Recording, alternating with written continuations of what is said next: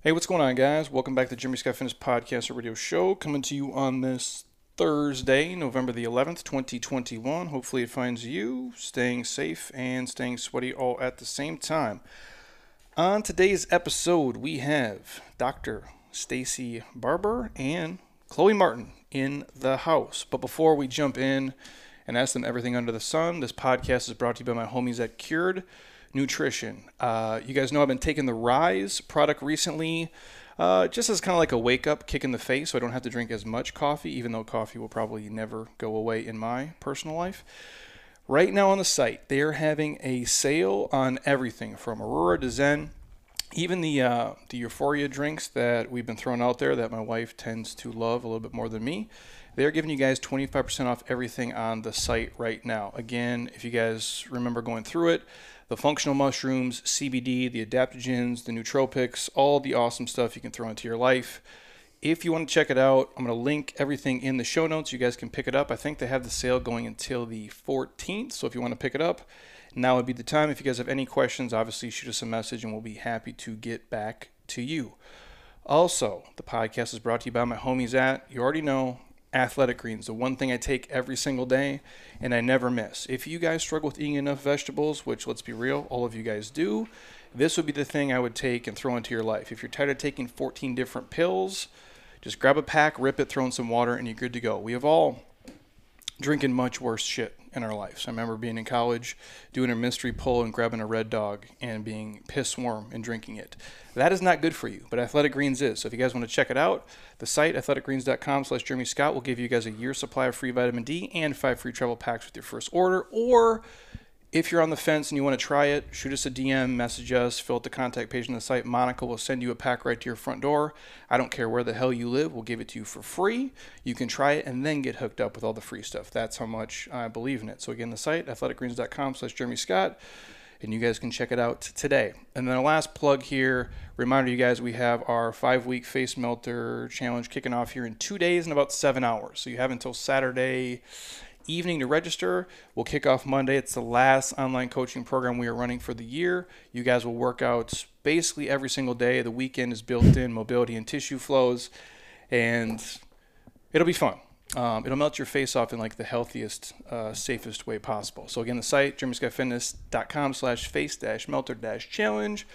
The link's in my Instagram bio, and you guys can get down with us. So here we have Dr. Stacy Barber and Chloe Martin here. Now, Dr. Stacy is can I say physical therapist? Yeah. Yeah, that's the technical term, right? Yeah. She is the founder and the owner of PhysioFix, which is a unique physical therapy and sports performance facility here in Phoenix, Arizona. I could read a lot more stuff. You have a bunch of fancy acronyms and things behind your name, but nobody knows what the hell that is. And Chloe is her student. So Yes. welcome, everybody. Yeah. Thanks for having us. Yeah, so let's give these guys the origin story. You are very popular on Instagram, which I didn't know that. You know how I found out about you? How? Do you know Ben Novak? I do. Benjamin sent me your stuff. He was here. I've known Ben he was in my wedding. I know him for 10 years, maybe longer. He's like, you should get her on the podcast, blah, blah, blah. And I'm like, oh, send me all the info. And I looked at it. I'm like, okay, let's do it. Yeah. And that's how we ended up here.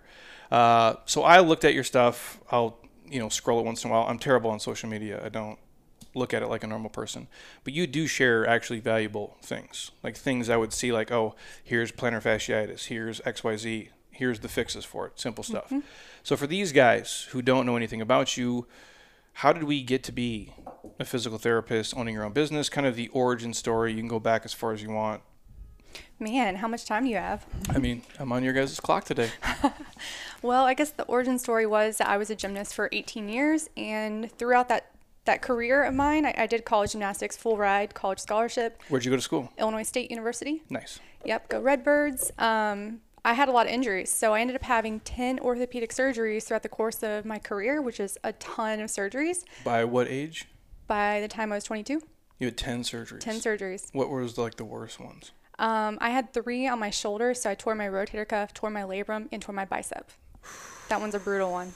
I've seen it happen in person. Yeah, it's brutal. It's disgusting. Yeah, I dislocated my shoulder on a Tkachev, which is a very fancy gymnastics skill, that my body was not designed to do. But anyways, that's getting away from the point. I had a lot of run-in with physical therapy, and even when I was a young child, I would go to physical therapy, and they would just give me like the most basic exercises. And I was very frustrated because I was like, I couldn't figure out how the things that they were giving me were going to help me get back to my sport. And I decided that like right then and there, when I was like 12 years old, that I was going to be a physical therapist. So I went to school, went to undergrad, I studied kinesiology, did my pre-med, prerequisites, and then I took like a interim year. So I took a gap year and I did personal training. So I got my strength conditioning specialist, my CSCS, and I worked with a lot of people, and then I applied to Duke University, got in, and that's kind of what happened there. So I graduated school and I started working here in Phoenix, Arizona. So I had a clinical rotation out here in the Tempe area, and I love this area. So I wanted to apply for jobs, got a job, moved here. The job that I was promised was like a sports physical therapy job, which it was. But I did not kind of understand what I was getting myself into in terms of like the PT mill situation. So for these guys, I know what you mean, but then a normal person who's listening, like when you say a PT mill, describe it for the listener at home. Well, it's going to be very frustrating to hear, but in a 12-hour workday, I pretty much would see 38 patients a day. That means my schedule was booked double or triple or even quadruple appointments every single hour. So I would only get like 5 to 10 minutes with each patient. I would have to pass them off to a tech or another PTA or even a student that could help them get through their exercises. It was frustrating for me because I knew that if they could get the hands-on care from me the entire time, they could get better faster. So that's kind of a PT mill. It's kind of a churn and burn situation. Like you get patients in, you get patients out. It's really just a business. So they're trying to like get a ton of people through the door, and it's not about the patients at the end of the day. It's really about making money. And this is like, these are insurance models and cash models to take? Yeah, mostly insurance models. And so I'm assuming there's more than one PT like in those places at a time, or no? Yeah, so I was working with I think 4 or 5 other clinicians. So we all had that same schedule. It was insane how many patients were coming in and out every single day. And these guys just refer from like, I guess, hospitals typically? That's where they're coming from? Yeah, my boss had like his boys club sort of thing, and he had his bros that he would like take out to lunch and like do special things for, go to golfing with, and those were the doctors that would refer all the patients to us. That's gnarly. And it's hard for somebody to get better when you're only seeing them for 5 minutes, or like for you guys, even as smart as you can be, the capacity to even have 4 individual people in an hour to understand each one's prescription, what's wrong with them, is basically fucking impossible. It is impossible. That's why I needed to change it. So how long did you work there? 2 years. Okay. 2 years too long. So it was just, I was so fed up. I was really, really sad every day because I knew that like I was not able to get my patients better faster, and they deserved better. And I was like, I wish I worked in a model that was more like when I was a personal trainer. So I could work one-on-one with people. I could really give them that individualized care. And I was like, so what's holding me back? I was like, you know what? I'm just going to quit my job. I hate it so much. I cry every single day. And I quit my job. I did not have a backup plan. I did not have a side hustle created at this point. I just decided I was going to quit and figure it out. And what year is this? 2017. And so you quit working and you have maybe like $4? You got some money? I think I have like negative money at this point. It's very similar to how this great place started. I'll share this really fast. I've had one like real job, I guess, in my life. I was an academic advisor, and I fucking hated it. And I spent basically the last 6 months just like building the website and doing stuff. 'Cause I didn't have money to pay for all the fancy stuff we have now. And I remember I quit in 2009. So the world had just melted down financially. I'm old, so I lived through all that a couple times. Which in real estate, I'd be able to crush it because my life cycle just worked out perfect. But in terms of like trying to get a job and shit, like it was a train wreck. Anyways, I ended up quitting like around Thanksgiving time of that year, and I have no clients. I have no money, and I have no resources. And that's how this all started. So yeah, similar. Very similar. So I literally had nothing created. I was like, when I just want to try to do my style of what I think physical therapy should look like. And that was that one-on-one treatment model. So I decided I wanted to create that. So I started creating it, and I wanted to create this hybrid model, part cash-based, part insurance based because I didn't want to exclude people. I worked with a lot of kids, a lot of athletes, and a lot of families, and I knew that they probably couldn't afford physical therapy just out of pocket anyways. So I wanted to try to get in with as many insurances as I could, and then just be able to help out more people that way.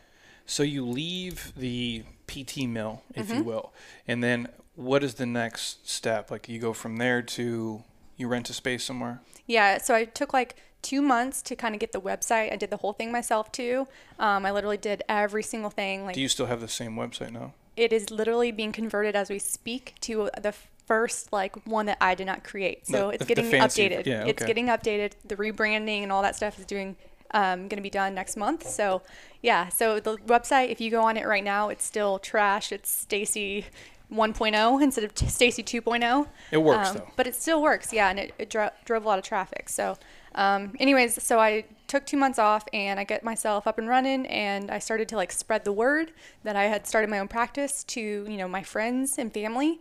And it didn't take long before all my old patients heard like where I was going and what I was doing, and they kind of just found me. So I started renting space in a CrossFit gym. That's where I was initially. It was called El Jefe CrossFit. It does not exist anymore. It's in Glendale, Arizona. Oh, wow. And so it was just like a space. Like there was just one little room, and it was probably like the smallest room. Like I would say all you could fit in there was a treatment table. That was it. Like the door couldn't even close. It had to be the door on the outside because it would run into the table on the inside. So that's how small the room was. What'd that cost you a month? It was 25% of my earnings. So the ceiling was very like, I would kind of like spend money as I grew, Yeah. as opposed to having a set payment every month. But there was a ceiling. So $750 was the ceiling on that every month. It's not a bad deal. No, it wasn't a But- bad deal as I got but- up and running. For anybody listening, you're also renting a room on the west side, so there's that. Take it for what it is. Yeah. It's not Scottsdale. It's just a different place. I'm not saying better or worse. It's just different. Okay, so you start in a CrossFit box. Yep.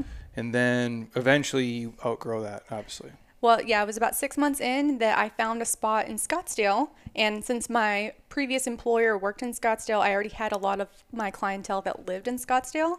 So I wanted to kind of have this location and that location. So I ran 2 locations for a good 16 months, 18 months. By yourself? By myself.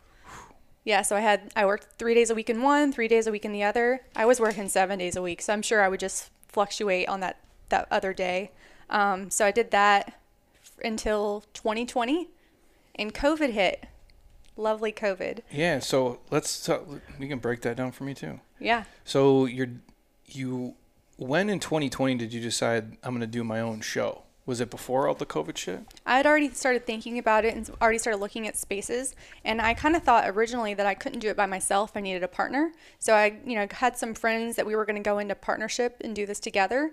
That kind of fizzled out, and I'm so glad it did, because I just feel like it's hard to work with a good partner too. And I don't know if you ever had any interest in doing that, but we were just on different pages and we had different ideas and stuff like that. It never works. Yeah, it never works. Ever. So that's why I was like, you know what? I don't think this is a good time. That was in 2019. Okay. And so then COVID hit and the gym started to shut down. By this time, I was just in Scottsdale. So I no longer had 2 locations. I had migrated to just one. And I was in Scottsdale, Arizona, and COVID hit, and that means gyms had to shut down. Now, being an essential worker within a gym, that means that the gym was closed, but I could stay open. But we had to give the appearance that the gym was closed. That means that the lights had to stay off. So the lights were off in the gym I was working out of. I could use my office, and I could use the hallways, which were lit up, but that was pretty much it for like a good 4 months.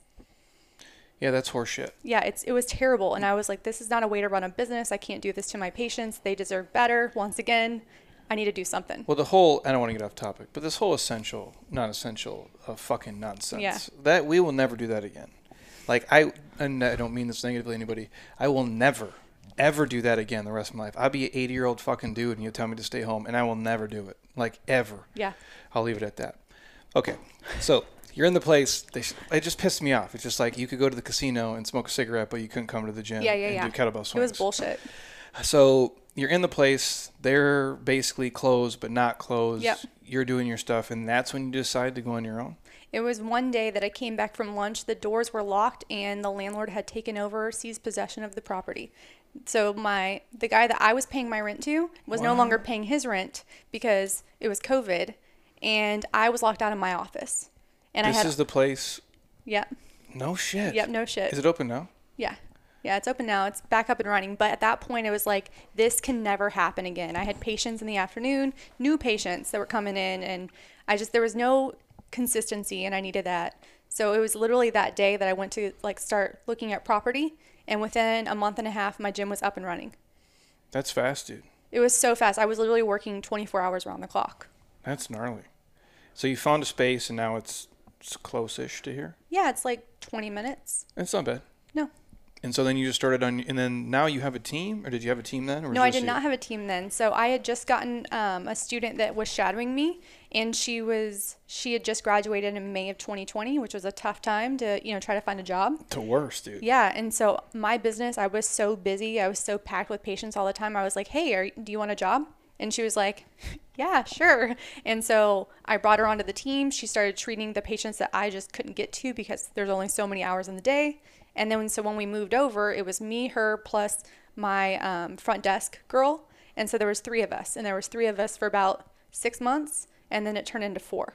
And then between January and now, there's 13 on the team. No shit. No shit. And what are these guys? Well, they're like techs, they're PTs. What is the breakdown? So there's 4 physical therapists. That's including myself. There's 1 personal trainer. There is a biller that does like the background, billing to the insurances. Yep. And then there's an office manager. I have a brand manager. I have a video editing specialist. And then I have people that cover the front desk. It's a lot of people. A lot of people. You got to pay a lot of people, dude. I do. Yeah. It's a real business now. It is. I'm a legit entrepreneur instead of a solopreneur. Yeah. How did you learn all the business stuff along the way? I think trial and error mostly. Yeah. My mom was a business owner. She is a business owner. So is my dad, my sister, my grandma. Literally every person in my family owns a business. So they knew that it was only a matter of time until I owned my own business. Yeah. So I've asked them questions, but they're not in healthcare either, and they don't understand the social media side of things. So they didn't really know how to navigate this space. So I did a lot of it through trial and error. And I guess I'll circle back around to this. How do you balance like being the practitioner and also like the business owner? Like, because in some instances, like you have an office manager, but in what you guys do, they don't manage your people. Like True. You basically Yeah. are, and no matter what, at the end of the day, like if the place sucks, it's because you suck. True. Like, and if it's great, it's really because you're going to get, if your name's on the building and Yeah. you're an asshole like me, it's on there. And so you get all the praise no matter what, a disproportionate amount of it. Also, Right. though, when things suck and are bad, you eat it all. Yep. So how do you balance like, okay, I still have to run a business and be successful, pay all these people, make money, but I also have to be good at my craft. Like, how is the balance there, like day to day? So I've really kind of cut back on hours that I treat patients, and I've moved a lot of stuff to online to be able to balance that. So nowadays, I only treat in person on Tuesday all day, Friday all day, and then Wednesday just in the afternoon. So I'm down to 20 hours in person, and then I'm 10 hours online. So that's 30 hours, and then the rest of the time, the 7 days a week, every day of the year, is just running the business. But really, I do my admin stuff on Monday and then Thursday afternoons. And what do you like better? Like, being a clinician. Yeah, I figured as much. That's my passion. Like, that's why, I got into this business. It was to help people. And obviously, like, running a business, you help people, but there are the day-to-day frustrations and things that happen. And when, the internet's down, like, and when the AC goes out, like, I'm the person that has to make the calls and get things moving in the right direction. Yeah, that part sucks. Yeah, it does. If I could just I always say, like, when I was dead broke, it was way, I don't want to say more fun, because it's not fun having no money, but it was fun what I would do every day. Yeah. Like, just do fitness. Like, just literally talk about exercise and eating and, like, looking good, feeling good, moving good. Like, this is easy. Now I'm, like, dealing with Infusionsoft and lead pages and bullshit that I really, and we have people who do that, but at the end of the day, like, I still have to notice it and know enough to be dangerous, and it's not fun. Yeah. And I sure as hell don't want to deal with billing either. Yeah. It's not cool. So you mentioned the online component of it. How does that work for the people who come into your space? How do they find you? And then why would they do that versus, I guess, the option of seeing, like, a random PT in Indiana or wherever they're at? You're just talking about the telemedicine stuff? Yeah. Okay, so Like a lot of I find you, I'm like, oh, Stacy's awesome. I want her to help me with my shoulder. Whatever yeah, it is. most people find me on Instagram. They like see the content I put out and how much I'm putting out in regards to specific diagnoses. So like, I had a post today that went out on thoracic outlet syndrome. I'm not just throwing like very generalized content out there. I actually throw some very specific content out there to help people if they don't have access to a good therapist. But then if they want more guided one-on-one treatment, then they reach out to me and they're like, hey, how can you help me more? I want to set up an online appointment. I kind of mention it often so they know that this is a service that I offer, and then they usually schedule an appointment. We do like a formal assessment via video visit, ask questions, get all the information we need to be able to formulate a good plan, and then we deliver it to them through the app that I have. And is it you that does all the online stuff, or does your team do it too? It's me and my student right now, Chloe, and Dr. Nate and Dr. Megan. So we're the three providers that do online treatment. And so there's just one provider that doesn't do online stuff right now. And then how do the people in person meet you guys? Is it the same way, or is it like through physicians, hospitals, whatever? I mean, mainly it's just word of mouth, honestly. Like that's where my entire business has grown. It's usually just one person that comes in that has a really good experience, and then they tell their friends, their grandmother, their dog walker, literally that's how everything has grown. Most of my patients come in, they have no idea that I have Instagram. It's crazy you say that because, it works both ways. We lock the door here when we record these because people just show up and want to be creepy. So we keep a threat folder here, a digital one and an in-person one in case I go missing. Probably more likely a dude would do that than a female, but that'll happen. However, there's a kid here. He's a young kid. He's in here working out. His mom had brought him. He's been here for like a year. And the other day, Alex talking to him, and he's like, oh, did you find Jeremy through Instagram? He's like, I didn't even know he had Instagram. Happens all the time. And then we have older people here who clearly yeah, they have no idea. No idea. No idea. And they're like, oh, and they'll be like, oh, you're like a real person. I'm like, well, yeah, I was a real person when you knew. I go, that's fake life, by the way. This is real life here. Yeah, yeah. Mm-hmm. But it's kind of cool that they will find you even without that. Honestly, if you look at any business, that's amazing. Word of mouth is probably what's built, all of them, to a T. For sure. So it's up, it's running, things are moving. If we were to ask a question, and there's PTs who sent these in, like the best part about your job, like the best part about physical therapy for you? It's always going to be getting people back to the things that they love, whatever that is. Like I had a patient recently that had a entire pelvic reconstruction, and he wanted to get back to cycling. So that's like obviously very heavy on your pelvis. What does that even mean? Pelvic reconstruction? Yes. He was in a car accident. Oh my God. And he got crushed. Like absolutely crushed. His pelvis was in 20 different pieces. It sounds like the most painful thing of all time. Yeah, so they literally had to like take pieces of bone and like put it together and then like put pins and plates in so it stays there. And then now he comes to me. He can't even walk, okay? He's in a wheelchair. And getting him back to being able to walk, obviously that's like first functional goal. And then back to all those things he wants to do, including cycling. Now he's back to cycling in no pain. That's crazy, dude. I couldn't imagine. That just sounds like anything in your crotch just seems like would be like really bad, right? Oh yeah. That seems terrible. Chloe, if I ask you the same question, like your favorite part so far, for the background, Chloe, you are what year of school? I'm in my final year of PT school. It's 3 years long. What school do you go to? I go to Duke University. Of course. Go Blue Devils. Of course you do. And you're enjoying it so far? I am enjoying it. Yeah, it's a great place to be. North Carolina is beautiful. And so what are you here for, like an internship? What is this like? Yeah, our entire third year clinical experiences. We spend the first 2 years in a classroom, and then we use all those things we learned and apply it on real people. Nice. So that's what I'm doing. This is my second rotation, and I have one more after this, and then I'll be just like Stacy, hopefully. And your favorite part is probably similar, I'd imagine? I was going to say progress, but I think also the relationships you build. It's something like really personal because a lot of people feel maybe embarrassed or frustrated or all these kinds of emotions that they can't do these simple things. And then to be able to talk to someone who says that's not normal, but we're going to fix it. And it's fixable because a lot of people come to us and say, well, the doctor said I need surgery. Yeah. You don't.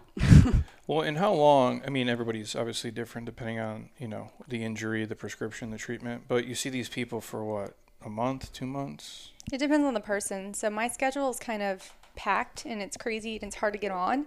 And so in my model of care, you don't need to come see me twice a week for 6 to 8 weeks. That's not a standard dosage that I give you for frequency. I say, you know, why don't you come once this week, once next week? We can reevaluate, drop you down to every other week. Just figure out like what's best for your life. And if you're already moving in the right direction, you don't need to stay in therapy long term. Like, it's not about making more money for me. It's about helping more people and changing more lives. So, well, and I will say this too. We've had people here, obviously, we run a gym, and we don't do stupid shit here. That's good. I'll keep it that way. I'm not going to say any fitness organizations that do dumb things, but we don't teach box jumps. We don't teach ollie lifts at scale. We don't throw heavy shit over their head because these people most of them don't have the skill set. They don't have the range of motion. They're not going to do it. But life happens. They come to us with non-contact injuries or things happen to them. So we've seen them go places, and what they say to us when they go to PT, you meet them, they're like the most vulnerable, probably, because like things are going wrong, and like you can see them and basically build them back up, which is pretty cool. And I was going to ask, when you're walking through these guys, obviously the PT mills, they make money, but you also have to make money too. How is yours like profitable when it's not the same like burn and turn model as these guys have? Is it like their overhead is too much, they have too much space, they have too much whatever, or they're just greedy as fuck? All of the above. Is it really? I mean, because like there's a huge difference between, so if you see how many people in a day now, like on like a day you work, like 7. a busy day, compared to 38. Yeah. How is that? Because that doesn't equate, right? Mm-hmm. It just doesn't make sense. Like how you can make money doing that, but yet we're going to see 38 people. Yeah. Mm-hmm. I think that the CEOs of those big organizations that are, you know, more insurance-based driven, they take a giant pay cut or paycheck. And that's so where it goes. I think a lot of it goes there. Yeah. So they, you know, it's probably like the clinicians there, like I was making less working that many hours a week with that many people than even when I first started my business. That's crazy. Yeah. See, people don't realize like it could be profitable, and I do the online programs to help like offset some of that too. So it's passive income for me. So I have like 15 programs that just sell online right now. And so obviously that's going to help with that overhead too. And we do seminars and we do like weekend classes. So there's things that we do to fill the facility up. So people are kind of using it all the time. Nice. And where's your stuff at? Is it like on an app, ClickBank, or do you sell it? It's an app. Nice, dude. And then it's just kind of like plug and play, I take it? Yep. And like, what's an example of like one that sells well? I have a Strong Like Stacy program. So people want to be strong, and it's just a combination. It's power building. So it's like a power lifts and a bodybuilding background. And it's kind of like intermerged together with rehab-based components built in. So there's like mobility work. There's your main strength of the day, your accessories of the day, unilateral work, and then there's rehab stuff. So that one does really well as like the core program, because everyone wants abs. Booty program does well. And then the shoulder pain program does really well. Nice. It sounds like all the same shit we do, really. But there's only thing that works. Yeah, but for my shoulder program and my low back pain program, the low back's for radiculopathy, sciatica. So it's like tailored to people that are experiencing nerve pain. Oh, no shit. Yeah, so that's the rehab-based component. So I have like 10 of the programs are just rehab physical therapy based, and 5 of the programs are just general. Do a lot of PTs do this or no? That you're aware of? I know of a few, none in this state. I know of someone in like Maryland. I know of someone in California. I know of someone in Boston, Florida. But yeah, no one here. I wonder who there's one dude on Instagram. He's super popular. I don't want to say his name if you don't know. This dude? Oh, Joe Therapy. Yeah. Yeah, he's in Canada. He pushes a lot of shit out. He's Canadian. Yeah. Canadian. You're a doctor, so it's cool. Canadian. But he pushes a lot of good stuff. Yeah. Yeah, but yours is like... He's more of a manual-based clinician and a more like hands-on therapist. I consider myself a movement-based clinician. So I think a lot of our problems come from deficits and dysfunction within our movement patterns. And I just address those with more like, I teach you tools to be able to fix yourself versus... Like for Joe, he does a lot of like, come in and we'll fix you with our hands sort of thing. But that means that you have to rely on him all the time to fix you. Well, it's kind of like how I think of chiropractic stuff. No offense, and we've had them on the podcast before. Yeah, no. There's a time, and again, like there's things that they do. Like I remember, like we go to Brian, like Dr. G, where he would do, and I'll get into this, like grafting, gua sha, some of those things, where I'm just like fucked, and I can't dig deep enough. But Yeah. that's a specific thing. Yeah. A lot of times, these guys will go in, will crack you. Oh, I feel better, and I leave. I go, but if the tissue is still shit around it, and Right. you're still doing the same repetitive movement, it's only going to go back to there. Exactly. And so what you do is say, hey, we can do whatever we need to do in-house, but We'll also do these other things that keep things in the right spot so they don't keep feeling like they're going in or out, which is, people say that, their back's out of alignment, their hips are out of alignment. It's just a perception of things that they feel. It's not necessarily something that's structurally going on, but usually it's a sign that there's something that's weak and something that's tight and that needs to be addressed through exercise. well, it's crazy because, I'll get to this in a second. What is the worst part about PT? Insurance. Billing. How did the insurance work? That's not a world I'm familiar with at all. We don't do that shit here, obviously. So Rick comes in. Yep. Rick's insurance is going to pay for it. And you obviously have someone in-house who deals with all this madness because I'm sure it would eat up your whole day. Yeah, so Rick comes in, we figure out, before he even comes in, we get his insurance information. And then we say, okay, you have this insurance. Oh, this one requires a pre-authorization. Let's call your insurance and say, you need physical therapy. Okay, now they're going to tell us that you need a prescription for physical therapy. Send your prescription in. And so then they say, okay, we'll give Rick 8 visits. And you don't even know what Rick's coming in for. How can you give him 8 visits? It's a very arbitrary number. Where does this number come from? And it's just what they're allowed to give. Someone had ACL surgery, 8 visits. Okay, well, after 8 visits, you apply for more visits. Okay, we'll give you 6. They still can't walk. Okay, now we'll give you 4. Oh, well, they still don't have full range of motion. Oh, well, they're out of visits. Sorry, tell him he has to pay out of pocket now. And that's how it works. And that's insurance in a nutshell. And so, what do you do? If that guy's still screwed, then he just either has to pay out of pocket or do whatever on his own. So those companies that I'm describing right now, that's a traditional insurance-based clinic. I don't work with those specific insurance companies that limit care like that. If they limit people to 20 visits a year, they're not someone I want to work with. So I'd rather just put people on a self-pay. I'm out of network for United Healthcare, Aetna, and Cigna. So those are the ones that have really hard and strict limits.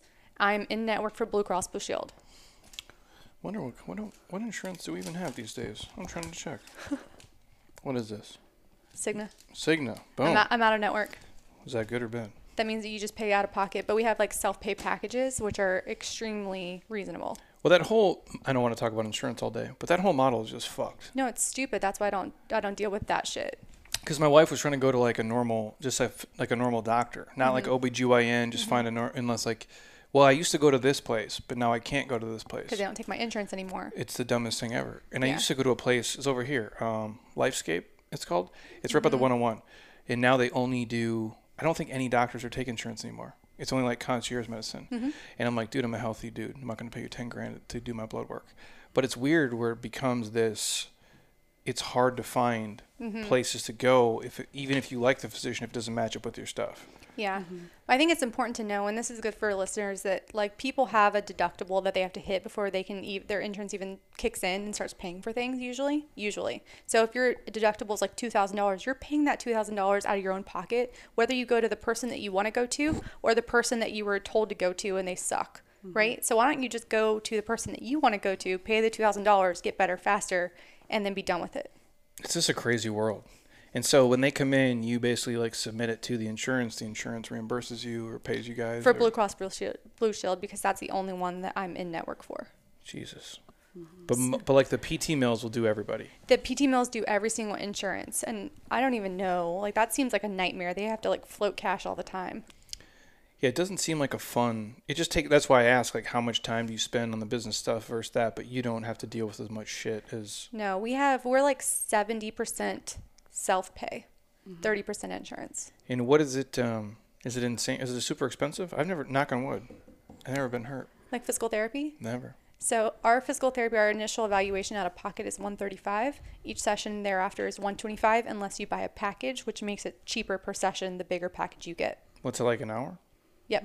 One-on-one for an hour with a doctor of physical therapy. Let's listen to charge here, bro. Boom. You guys that's more than affordable. We could easily do that. Yeah, we want to help people. We don't want to be in this zone where we can only help the rich and powerful, right?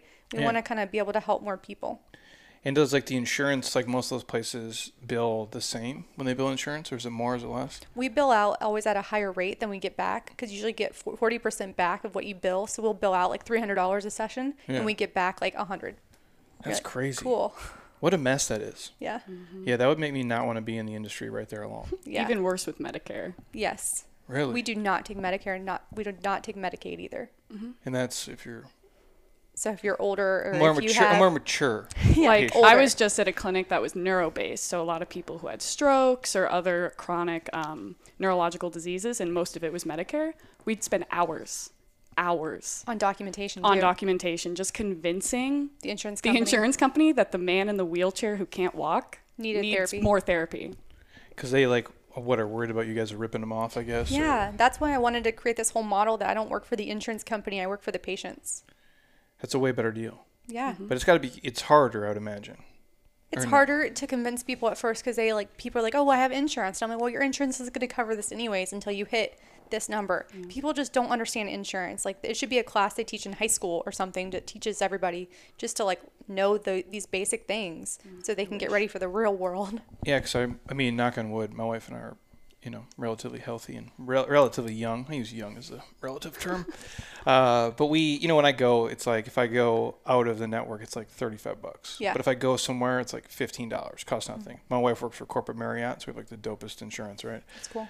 However, she had to do an MRI, like on her neck, and I remember they gave me some number, and it was like $1,500 or $1,800, something insane. He goes, but if you pay cash, it's $600. And I'm like, get the fuck out of here, dude. I go, how does that work? I get it, but I don't really get it.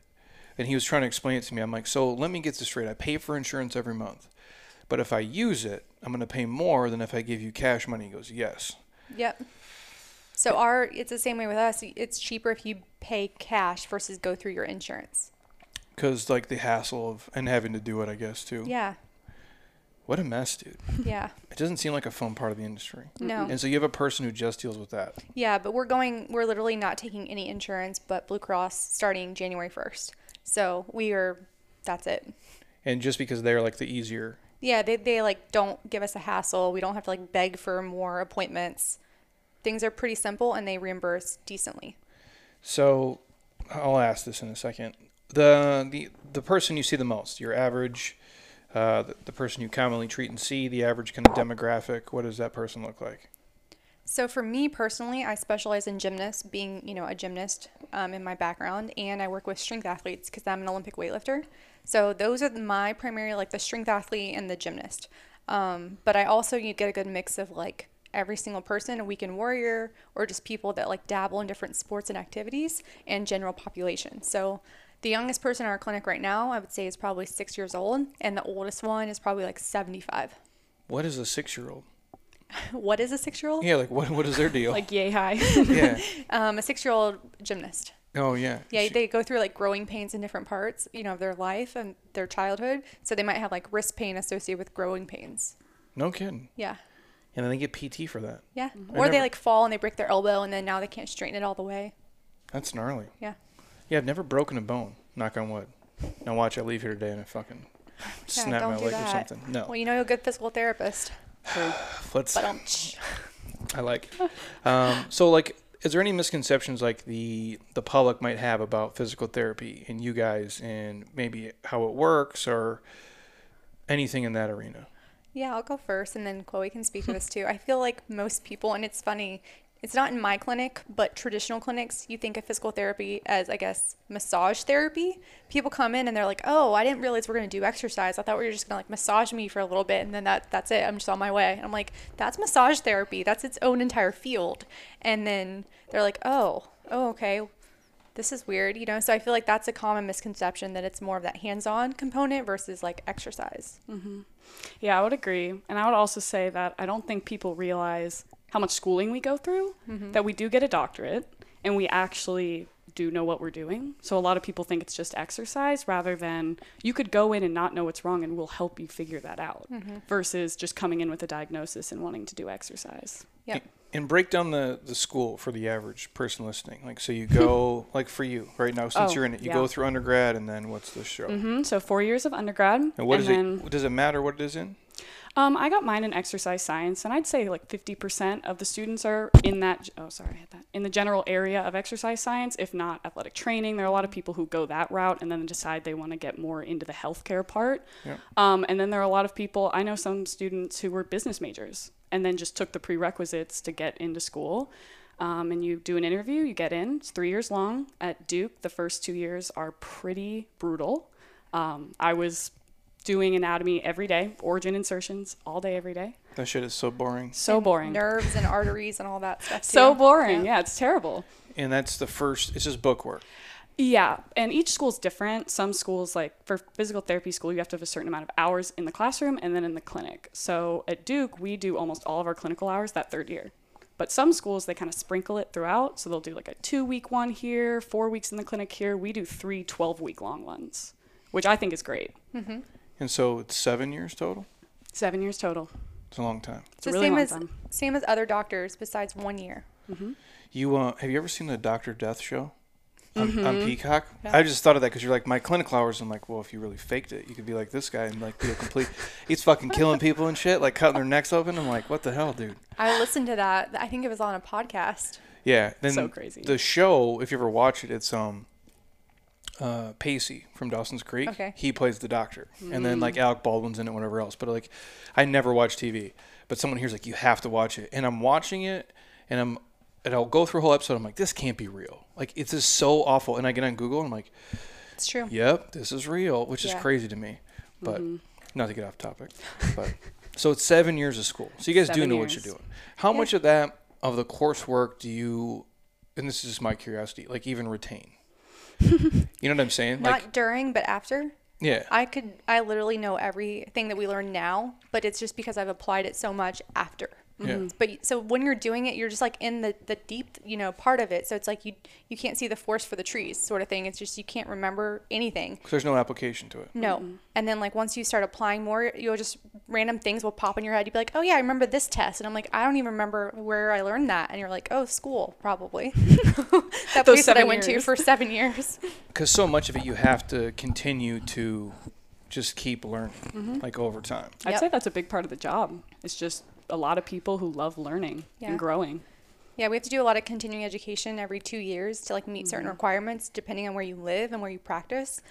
So we're always learning new things. Because each state is obviously probably different. Yeah. Just like CEUs Yep. for CSCS, all that same stuff. For people listening, how important is like a mobility routine for them?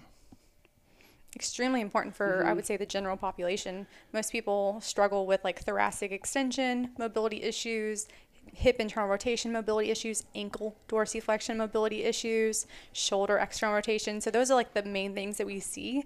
And those can lead to chronic problems, degeneration, and other, injuries along the way. And you would say the average person does 0. Yep, absolutely. Do you do any? Oh, me? Yeah. Well, I do. Good. Yeah. No, we sell a program here. It's called Mandatory Mobility. And every day on my Instagram story, I'll post, like at least the start of it.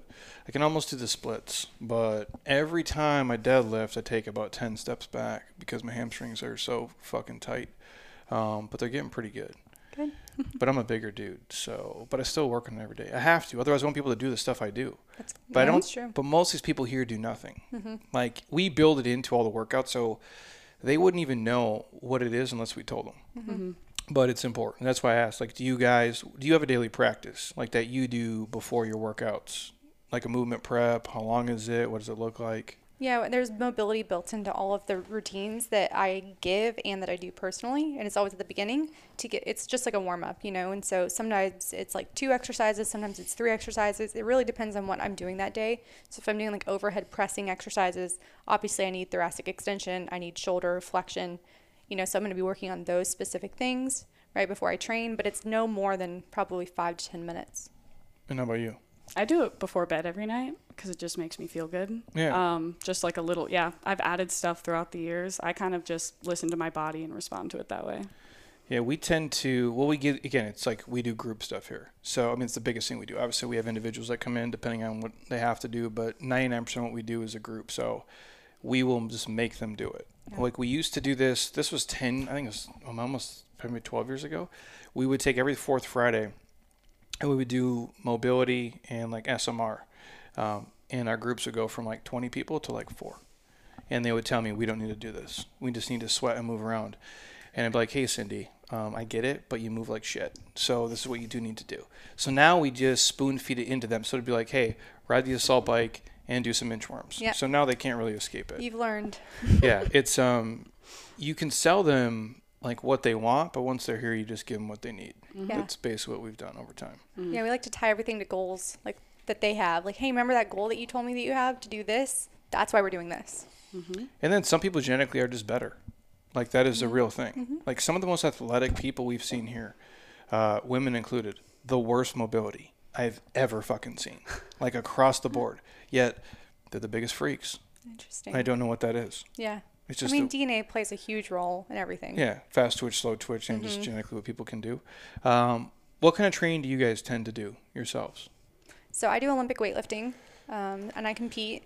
I competed in August, and I qualified for the American Open, which is like nationals of Olympic weightlifting. What lifts are we talking here? The snatch and the clean and jerk. Oof, those are both The big gnarly. ones. Yeah, those are rough.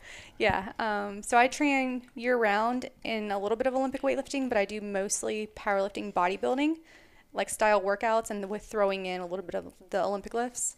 That's what I do personally, just because that's what my body has responded the best to after 10 surgeries, you know, with rehab stuff built in where I need it. And you still do all the overhead stuff with the shoulders. Oh, yeah. It's not a problem anymore.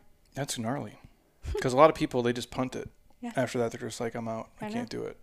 That's my one bag against CrossFit, if you will, is the amount of, when you look at Olympic lifting, like we have friends who, Moji Lua, a buddy of mine, he was third in the Olympics in 96. I think he had like 300 pounds over his head at $135. So freak show. It's amazing. But he's like, when we coach it, so he'll go around now to like a lot of the boxes in typically like the LA area. And he's like, we'll start them off with PVC pipe. Yeah. Because A, they don't have the mobility to get into the postures, right? But two, he's like, they're teaching somebody to do these overhead lifts for speed and time against everybody else. And the problem is all the reps are shit. Yeah. When you look at Olympic lifting, 1 rep, Yep. maybe 3. Maybe 3. 5 is like Nope. is cardio. Cardio. Yeah. Cardi no. So that's the crazy thing. Where if you go to CrossFit, hey, do 50 overhead snatches. Yeah. Like, what are we doing here? Your form goes to shit very quickly. Yeah. I don't want to bag on CrossFit, but I'm sure you guys have your own opinion. Yeah, I never did CrossFit. People were like, oh, but you worked in a CrossFit gym and you do Olympic weightlifting and you were a gymnast. You'd be great at CrossFit. I would, but I hate cardio, so I'm not going to do CrossFit. No, it's we've had Colleen Fosh on the podcast a handful of times, and Colleen, I think last time she was there, was she the 20th fittest woman in the world per CrossFit? She's 32, has had how many shoulder surgeries? Yeah. And had an ACL tear. And it's like, we did it once, like at HQ at Reebok. We went through the whole thing with all the people, and it was great. They're like, what do you think? And I'm like, I'd make it like a year, maybe. And they're like, till what? I'm like, till something like Yeah. becomes detached, Broken. which is not ideal. Yeah. And Chloe, how do you train? I have been a dancer for about a decade, but I stopped at school because brutal School. PT school, right? Yeah. Spent all my hours studying. So to fill that time, I was doing a lot of running just because it's easy and free. I do my mobility at night, and luckily being a physical therapist is pretty demanding physically anyway. So some days I tell myself that my job was my workout, even though it definitely wasn't, but it makes me feel better. I'm sure you take a decent amount of steps too a day. Oh, yeah. When you guys are there. Yeah. Stacey, how many days do you lift? 4 days. 4 days. What about the other days? I go for walks with my dog. I like that. Basic stuff. Yeah. Your guys' thoughts on foam rolling, tissue work like that? It's a means to an end. I think Yeah. that, it has a place, and sometimes it provides a placebo effect, which in alone could be advantageous for some people. It does help temporarily in like perceived pain reduction, but it doesn't do anything long term. So as long as you educate people on what it's actually doing versus what it's not doing, I think that you can implement it and it's fine.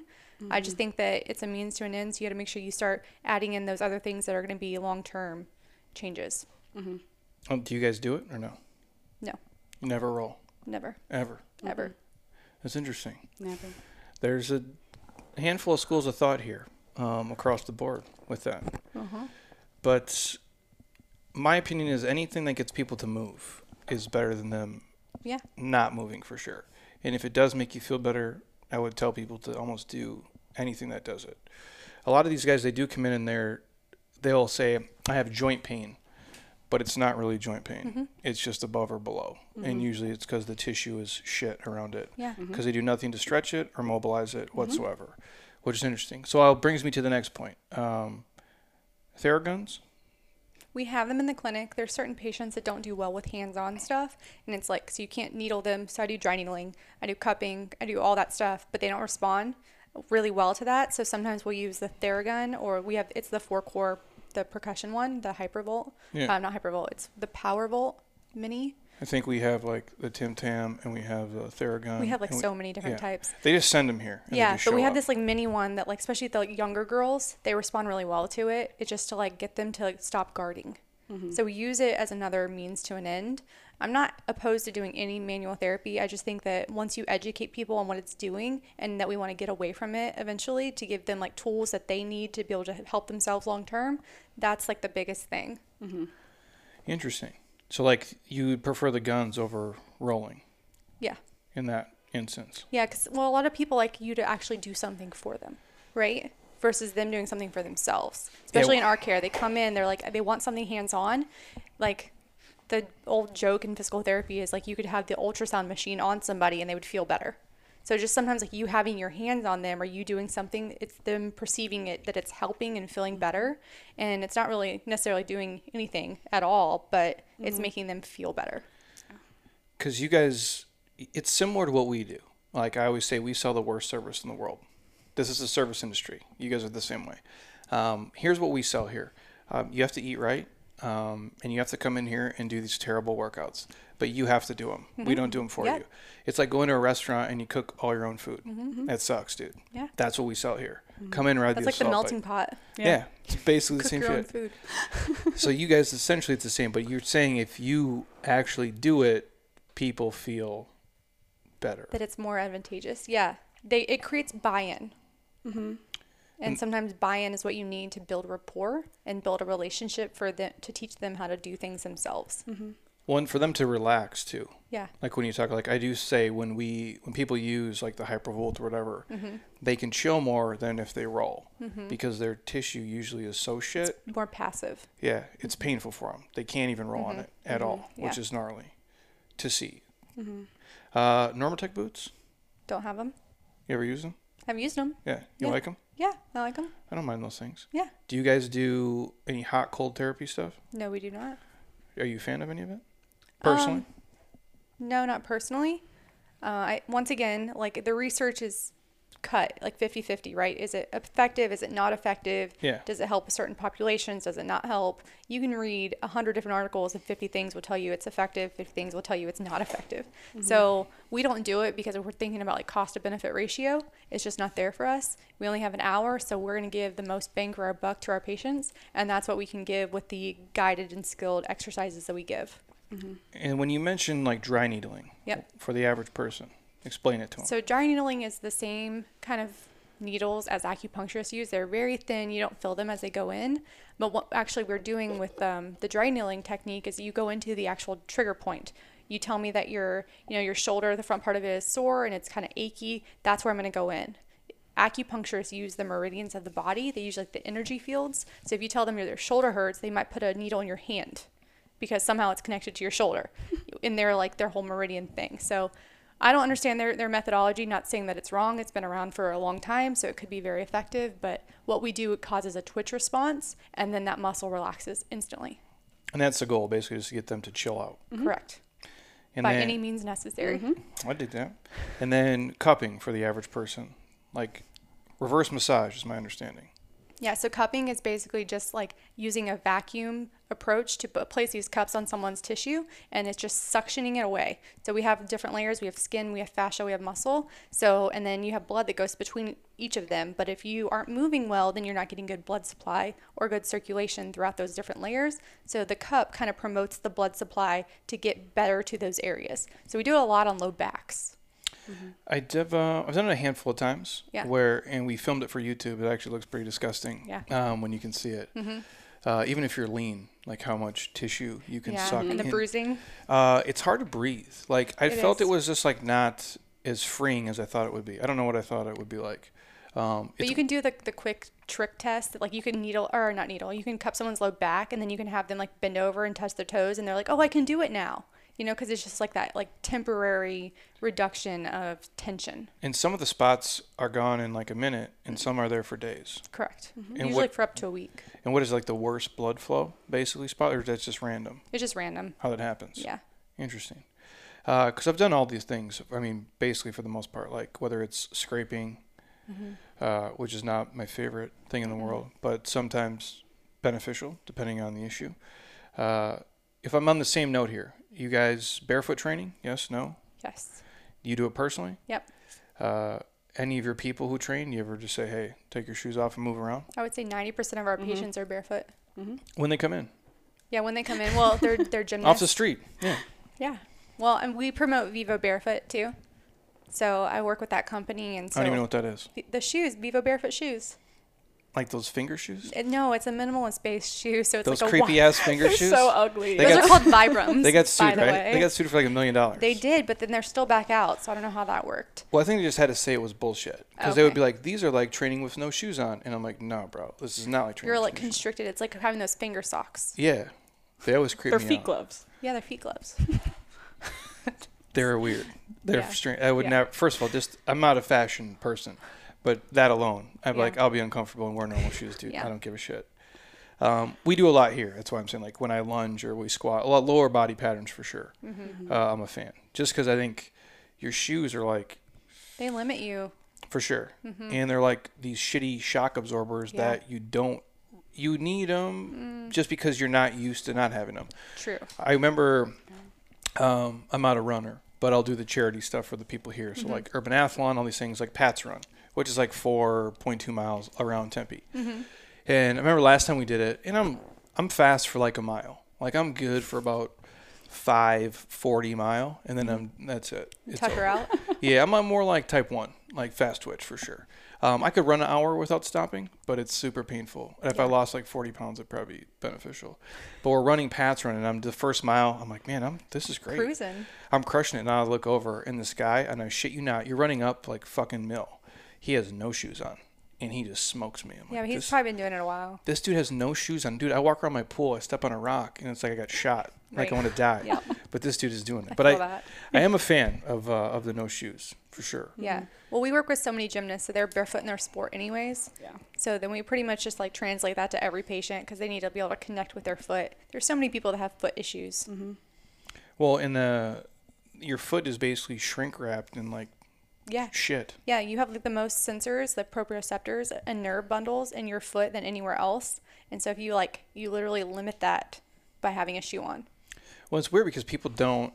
I mean, if you ever have rolled the bottom of your foot, like how painful it Oh can my be. gosh. Or for me, honestly, stretching the top, literally just coming back. Ooh. I mean, and it's so tender, it's so tight. I'm like, Jesus. But a normal person doesn't do that, ever.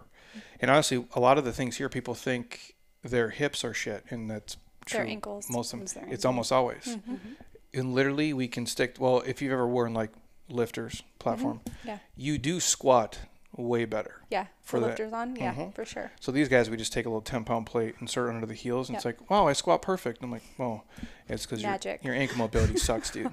Not saying their hips are great, Yeah. but it's weird because very few, I think coaches in general do coach any type of ankle mobility whatsoever. I would agree. There's nothing. Do you guys give nutrition advice?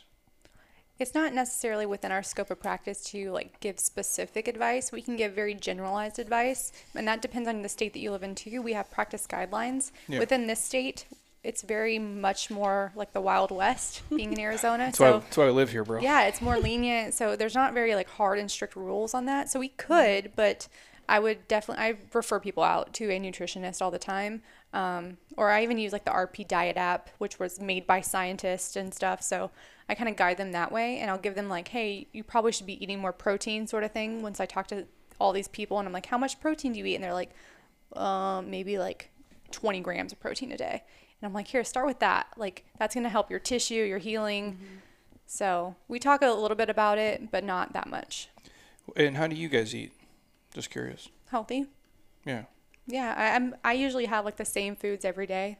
like eggs and toast for breakfast, chicken and rice for lunch, sweet potato and steak for dinner. It's pretty much my daily. How about you, college kid? Oh, no, not even close to that. No, it's all over the place. Some days I just forget to eat and have to remind myself. But I eat better now. Once I got into physical therapy school, there is this kind of, okay, I can't be hypocritical. This is my job.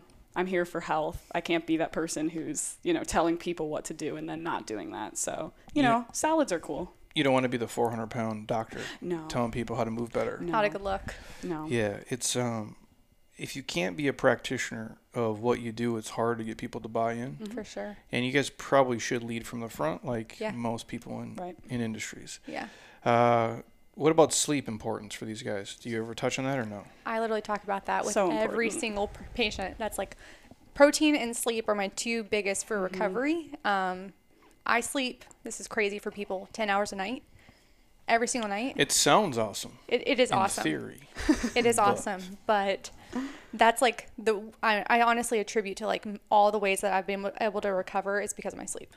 What time do you go to sleep usually? Like 8:30 to 6:30. It's a pretty good little gap. I get up at like 4, but that's just, Yeah. How So my wired? husband gets up at 4. That's why we go to bed at 8:30 for him, yeah. and I just sleep later. My wife does basically the same thing. Yeah. We go to sleep about the same time, and her phone alarm will go off at 6, is what it's set for anyway, which I'm already here Yeah. and doing my thing usually. So, interesting. Yeah. Because, people do suck at sleeping, and they suck at eating, Yeah. too. Yeah. And there's actually research to support that they're like 1.7 times more likely to injure themselves if they sleep less than 8 hours a night. No kidding. Yes. I guess I believe it. Well, and how's your tissue going to repair itself? How is Exactly. the body going to heal? I Right. think people do think that too. If you're talking like, let's say, pharmaceuticals, hey, if I take these drugs, they'll heal me. The drugs don't actually heal you. Your body is going to heal itself anyway. Now, certain things might allow it to. Micronutrients you put in, essential proteins, essential fats, those things, and the quality of sleep you get. But without it, your hormones are shit. You're going to eat worse. You're going to move worse. You're going to feel worse. It seems overly simple, but it's the reality. Yeah. I'll ask these questions here. I did have one quick. FMS? I'm FMS certified. Yeah. What do you think of that? I think it's a load of shit. That's what I like to hear here. Okay. Well, there you go. I'm no. also SFMA certified. We learned that in school. Yeah. Did you guys learn that? No. Yeah, it's a load of shit. I mean, you're trying to like generalize things or put people in categories, and I don't like that. It just doesn't. And again, no offense. Like Gray is super smart. Like it's just a different thing. Yeah. Like where I remember we went through, and the example I always give. Like so, Ben is 6'9", and he's about. Let me see here. 300 pounds. Yeah, he's a big boy. Yeah, maybe a little leaner today. Who knows? Ben, I love you. Yeah, we love you, Ben. But for him to score better on FMS than like Dave, who is more closer to my size, squats perfect in the bucket, everything is. But Ben would score better than him. You're like, oh well, and like that was and not that Ben doesn't move great for how big he is, but it's not the same. And everybody scored on these same metrics, and you have some of these best athletes, and this was my problem with it. And this is not a knock against it. Like I'm a fan of things. These tests where there's guys in the NFL who couldn't pass it, they couldn't score it, but then some. Roger working at Bank of America scores perfect. Right. Like Roger. what the fuck? You know what I'm saying? Like what What are is we he doing? It's kind of crazy how we do that. So Yeah. there's a lot of things that go into it. I was just curious Yeah. your thoughts on it. That's why we do like our own little we literally do like a head to toe assessment. We learn those things because it's like something that you can do very fast in like a very big setting. So if you're working with an entire team, like maybe you can get a couple metrics really quickly, but it doesn't really show good like quality of movement. It doesn't help like, dissociate certain elements that we need to be able to see. So we have kind of formulated our own little like style of checking everything to make sure that we know what's the limiting factor and what needs to be addressed. And there's a ton out now too. Like where that was probably the original I was used to. SGT, like the Smart Group Training guys did something comparable. And even those, like they're all good things. The problem is just because somebody can't score well or can't do them doesn't mean that they can't exercise and they can't Right. be fit. And sometimes they're just never going to do it. Oh yeah. Like that's, and I don't, but people don't want to hear that. Like sometimes you just can't do something. Yeah. And that's how it's going And to that's be. okay. Like you train your whole life. Like you can either dunk a basketball or you can't. I'll Like never be able to. Like Nope, sometimes it just is. And that's how I think of all the screens. Mm-hmm. Like maybe this is just your thing. Yeah. These came from PT people, actually. PT people. Right. We get a lot of that. This one. What are some of the underrated muscle groups and exercises that every patient, lifter, or average Joe could benefit from? Obviously, this is generalizing here, but I would say Oh. obliques, foot intrinsics, rotator cuff, low trap, and glute med. basically your whole body, everybody. Yeah, all of it. If you're listening, if you're Sorry, if I you're was just very listening at specific. home. Same for you. I mean, yeah. I was going to say the QL is the first thing that comes to my mind. Like in Okay. the low back, a For lot sure. of people come in with back pain and she'll dry needle the quadratus lumborum, which is like really deep in there. And you get almost an immediate like, oh, wow, I feel so much better. My hips are realigned. Right. Well, it's weird how it's like when you're a little kid, it is all connected. Mm-hmm. Where these guys will sit at a desk all day and they'll lose their upper back and then they lose their lower back and then everything kind of goes to shit. And the one thing, if you can get stronger pulling, I think it'll help your life in general. If you can deadlift, a lot of people listening are not going to do that. That's just, they're like, oh, it's not my thing. I don't feel, that's fine. If you could do face pulls Yeah. every day for a normal person, That works so much. and we try to, when we prescribe here, do 2 pulls for every push. Now, it's not always possible in every single program we do, like every day, but we try to. Just for the fact of most people, and dudes are probably worse than women because dudes are dumb. You guys are just Fair. smarter. It's That just, is fair. It's the truth. We're bros. So when you're a young dude, you're 16, you're like, well, and my best friend is, I love him. We're old now. He's like 4 kids, but still to this day, he'll send me like a video clip of him working out or something. And he's like, Jeremy, people only care about having jacked arms and a rock 6. And I'm like, Connor, that is not true at all. I go, but I know you're still on that same program from being 16 years old. Because dudes will train what they can see. Yeah, the beach muscles. Yeah. But when you start to understand the body and your goal muscles is the entire posterior chain, like that moves you through space. So we try to prescribe that. And I figured you guys would say something similar for sure. How do you use your position as a physical therapist to make real impact on people's lives, apart from the hands-on treatment that you offer? He's getting deep here. I think this is where the programs come in. So being able to give people literally, like, I bring the clinic to you in an app. So you have shoulder pain, you have low back pain, you have heel pain. There's a program for that. And we walk you through every single exercise. We cue you through everything. It's almost like you're in person with us, and we sell it for a fraction of the cost of an in-person appointment. So it's like $40 for 4 weeks. So you get, it's $10 a week for this program. And it's all of these programs like a 3-month program. So that's another way that we can use kind of our skill set to impact so many more people and make it accessible and affordable. And how does it work? Like somebody gets it, they have access to the app, obviously. Yep. And then there's like a certain prescription each week. Yeah, so we'll have like the 3 days, like day 1, day 2, day 3. Usually we'll put it like Monday, Wednesday, Friday. And then they can move it. They can drag and drop to different days. Like if their schedule just doesn't work for Monday, Wednesday, Friday, they have the full capability of moving things around. And then they click on day 1. I'm doing day 1 today. Start now.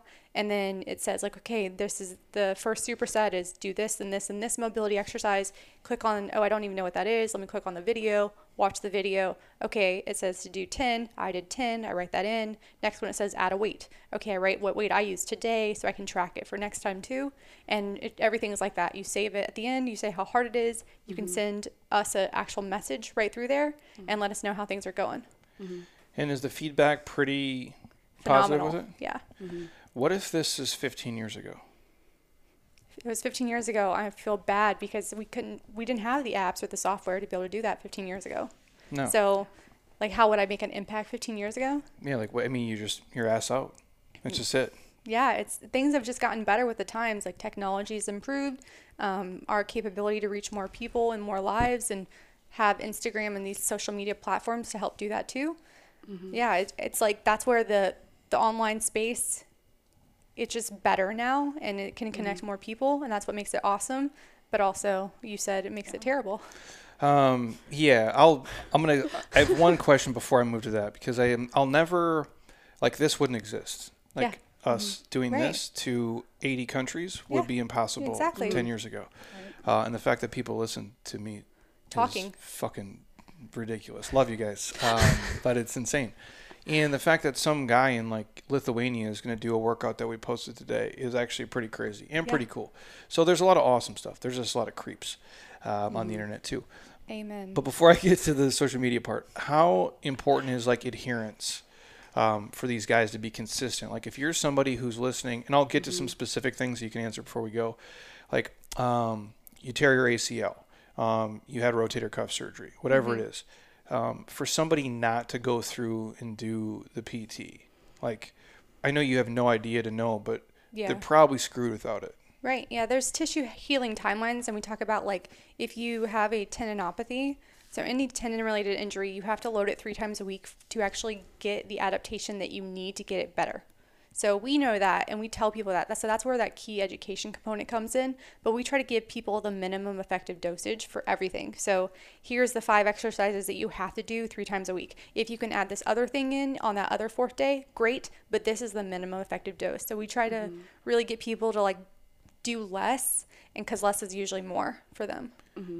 But if there's people who are gung-ho and they'll do all the stuff, like I shut them down. Like I tell people like I can tell by their personality, like if I give you an inch, you're going to take a mile sort of thing. And I let them know like, you know, this is serious. Like if you do too much here, you're not going to allow it to heal, and then you're going to set yourself back. So would you rather take 6 weeks and kind of work like slowly and rebuild, or would you rather have to revisit the same problem over and over again for the next 3 years?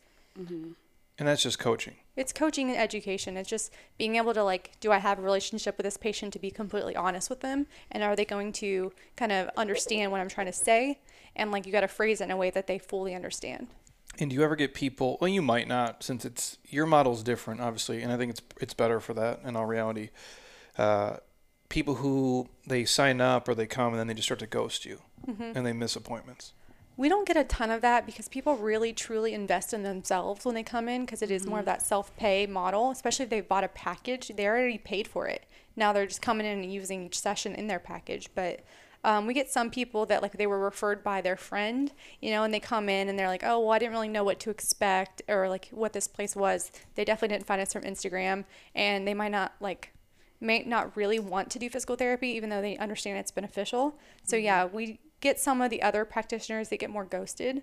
But all my patients, I feel like my schedule is always full. At the mills, that's where you see I would all imagine those so, dropping off. Yeah. So someone comes in, their insurance improvement for 8 sessions, whether that's accurate or not, who knows? And then maybe they come to 3 and they're just like, I'm out. Yeah. And that person's probably just screwed Probably. forever. It's so sad. Well, Yeah, because it like you watch, like in college, like I remember like watching like guys on our team, ACL tear or like a female, and but they would go through the whole show and they're diligent and they're on it. And then you get the average person who is snowboarding, skiing, they do it and they don't go through the stuff. And they're like, well, I tore my ACL 15 years ago. I'm like, well, yeah, but you should be able to do normal people stuff at this point. Right. I think that's why education is so important. Like when you asked that question earlier about how we can impact people's lives, I think education is, sometimes people just need you to explain it to them in a way that they understand, because people will go to the doctor and their doctor will give them all these big words and they you know, it makes them feel like they have this diagnosis that's like all inclusive and is going to ruin their life, when if the doctor just said, hey, your muscle's pretty pissed at you, if you go make it stronger, it won't be so pissed. And then they're like, oh yeah, that makes sense. Yeah, we changed the narrative a lot. People come in with all these like these narratives that have been like told to them like for years, like my back is broken, or you know, like the doctor said I shouldn't squat because it's bad for my knees, like stuff like that. Like those things, I was like, when did you hear that? They're like 15 years ago. You've been walking around with this thought that like you can't squat for the last 15 years. Like that's outrageous. So just like kind of reframing things and like teaching them that like, no, actually squatting's not bad for your knees. You really should be squatting, you know, that's the prescription for people with knee pain. It's crazy to me that has become a common, we hear it here too. And they're like, well, I'm not supposed to squat. I'm like, well, how do you take a shit, bro? I say it all the time, yeah. Well, if you think about, like, if you look at nursing home stats, and not to get super serious, 3/4 of those people are in the homes because they can't use the toilet unassisted. So essentially what you're saying is they can't do 3/4 of a body weight squat. That's really what's happening. And when you look at the progression of people who don't move, like from you being walking to a walker to a wheelchair, that end progression is fast. Yep. Like it's quick. So to tell someone who's 42 years old you shouldn't squat, when it's basically the most functional movement of all life. Like if you can keep a neutral spine in fitness, you can basically do damn near every fucking exercise. And if you can squat, you pretty much can do anything like in life in general. squat and hinge. It's weird because we see people that'll come in here and usually it's they travel or they sit at a desk all day and their glutes are shit. Basically their butt has become their feet in all reality. And they're like, I have low back pain. I've had it for 10 years. I'm not shitting you. We literally put them elevated pigeon stretch, a couple Spider-Man steps. They move around laterally for 5 minutes. And they're great. Oh my God, you cured me. I'm like, we didn't do anything. You just have shitty glutes, You just dude. moved. That's it. It's really strange where a lot of times people think, and obviously everything is different, so it's no way to prescribe it. This is sore. I'm not going to do anything. Almost never is that the answer. Like when we see it. Almost never. Yep. My elbow, I have tennis elbow. Let me do nothing. Yeah. Bro. The it's hurt, don't do it philosophy is dead. Yeah. Except it's not though. Well, yeah, it should be. It is. It Yeah. should be dead. So if you're listening right now, that's not the answer. No, it's a terrible answer. That doesn't solve anyone's problems. It's weird. Like, well, I'm just going to rest it. I'm like, it doesn't get any better because nothing around it improved. Yep. Which is weird. Movement is medicine. That's what they would always tell us in school. I wish I could talk about last year all day. 2020. If we had just said like, hey, bro, like got on TV instead, and don't care what your stance is on anything else. I don't give a shit. If you just would have got on TV every day when people were listening to you, you idiots, and said, hey, man, you guys got to move better and like just walk every day. Like non-fitness activity, just do that shit. Drink water, take vitamin D, C, zinc, quercetin, eat real fucking food, and maybe lift once in a while. Like your life would be better. But we never say that. That's never the answer. Yeah, that's not what people prescribe. Here's So- a pill. Well, and I think like when you mention like your physician will say just, hey, you shouldn't squat. Is it because they don't know or they're just lazy or both? It's lazy. Yeah, and I think that they don't know how to have those conversations, and they're difficult conversations to have, like to tell people the truth about things and to phrase it in a way that it's going to be well received is a skill. Well, it's we call it knowing your audience here. Yeah. There's certain people here that can get this version of me, and then there's the people who can get the worst version, and then there's people who get the Polite. I call it the AT&T version. We do like a lot of corporate stuff, and so they'll call and like, hey, can you come do a speech? I'm like, well, do you want the real version or like the AT&T version? What's that? I'm like, well, I don't swear. I just kind of PG. let's do that. I'm like, yeah, sure, dude. It costs double because I don't want to be doing it. But it is hard to tell someone that they suck or their choices are shit. Yeah. And there's a way to do it and not obviously sound like an asshole, but it's not comfortable. No, it's not.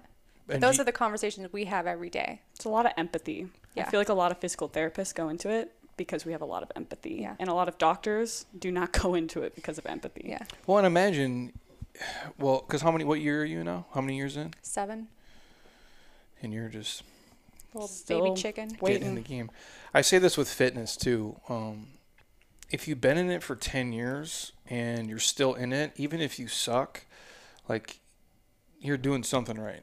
The fact that you're not jaded by the whole industry and haven't Yeah. quit is one, because the failure rate is so high. Like even for what you guys do, people will do it and maybe they'll fix it, but then do they go back to just the normal bullshit they always did? Do they continue? You know what I'm saying? Like you taught them a set of skills and that they have forever. So if you took someone how to, go through rotator cuff like treatment, they know that forever. True. They learned a handful of mobility drills that they can use the rest of their life. Absolutely. If I did my job well. Yeah. But do they do it? Like that's what I always wonder. Some of my patients do. Yeah. So a lot of my patients, they don't come back to me for the same thing because they know how to fix that thing. It's a new thing. Yeah. Which is They just cycle. yeah. Well, I always say like if you're over the age of probably 25, you're going to pick up some shit Yeah. along the You're way. going to sneeze and your back's going to hurt and you're going to come in.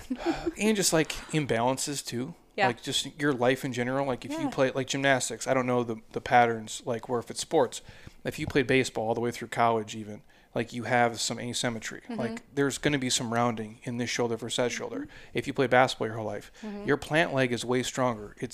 There's Yeah. nothing I can do to get this leg as strong as this leg. Yeah. You- Everyone's asymmetrical. You can get close. Well, we think we're symmetrical, but we're We're not. We're not. If you look at naked in the mirror, I promise you guys you're not either. Let me go to this one. How do you balance the time spent growing social media with treating patients, coaching athletes, and maintaining your own personal life? So, a big part of my social media is actually the time that I spend being a clinician. So, you come in and you have an injury. I take videos of these exercises that I'm going to give you. You've already consented that I can share on my social media. And now I just use those same exercises, which I already gave you. I already diagnosed you. I make a post afterwards and I just post it up. So, it's actually very quick these days. Like, I can crank out an entire month of content in one day. So I do that. I usually every month I'll just go ahead and write a whole list of things that I want to create content for, and I just in one day crank all of it out, and then it's done. So I'm down to like one day a month doing that. Does it take a couple hours? Or like 10 hours. Yeah, the whole day. It's like the whole day. Yeah. It's a process, but I've gotten it down now. And I don't like second guess myself on perfectionism at this point either. That was like the big holdup when I first started like growing my social media, because I just like felt like it needed to be perfect in order for me to put it out there. And that like, obviously that's like the opposite of progress. Yeah, I would, if I could disappear from the internet altogether, that would be ideal. You just delete your account. You know, if there wasn't this monetary thing connected to all of it, like Right. it would be, and honestly, like I would feel bad because it's like you have this gift, right? Yeah. Like where you can help people. Yeah. And if I didn't use it for that, it would be like super selfish. That's how I feel about it. Yeah, I think that's a good way of looking at it. We game it here, obviously. Like in a perfect world, like do I want to look at myself with no clothes on doing fucking exercise? No, I don't want to do that. Maybe. Like I don't need. It's not my thing. I go, but it's like the sizzle and steak, right? Like if it gets people to stop and scroll, and then that comes into our queue, it's what we it's do. clickbait. Yeah, we do the same thing here. We film them all basically like in a day, and then clickbait. shop them out. Yeah. So you do that in a day. With everything else, like how much are you still working at this point? Like every day a little bit. Yeah, so we're going through like a lot of growth right now, so much growth. So it is a lot more this year than it was even last year. And last year was crazy because I put the whole facility up. But now growing into like, we're trying to also expand like into a bigger space because we've already outgrown our space.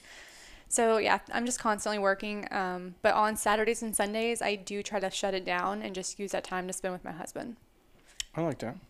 If like someone is like a PT out there listening and they want to do it, young kid like Chloe here, what would you tell them? Like the most important things, like whether it's not even social, maybe it's that too.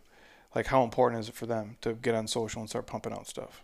If that's what they want to do, I would just make sure that they remain authentic. I feel like a lot of people try to be somebody they're not. No, on the internet. Yeah, on the No. internet. Can you believe it? Yeah. No. Yeah, it's crazy to me. Like when people come in and they see me, they're like, "Oh, well, you're like the same person you are on Instagram." I'm like, "Did you expect someone different?" Like, this is me. Sorry, like I don't have this fake persona like that I want to give to the world. It's just you get me and you get me every day. Sorry, guys. You like it, take it or leave it. You know. So just be authentic to yourself, and I think that just getting shit out there is the most important thing. So like pumping out things. It doesn't matter if it's perfect. It doesn't matter if you're resharing. You just need to start creating content and posting literally daily. That's my main tip. Well, it's like your business card, Right. basically. Every single day, put something out.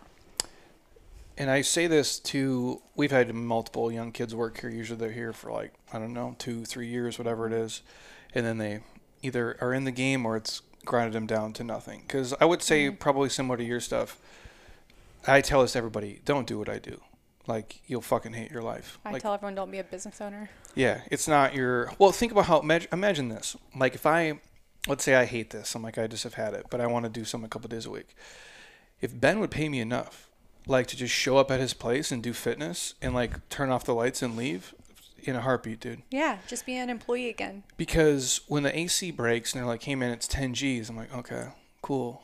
Yeah, let me send you a check or whatever happens. Like that's always on you. Yep.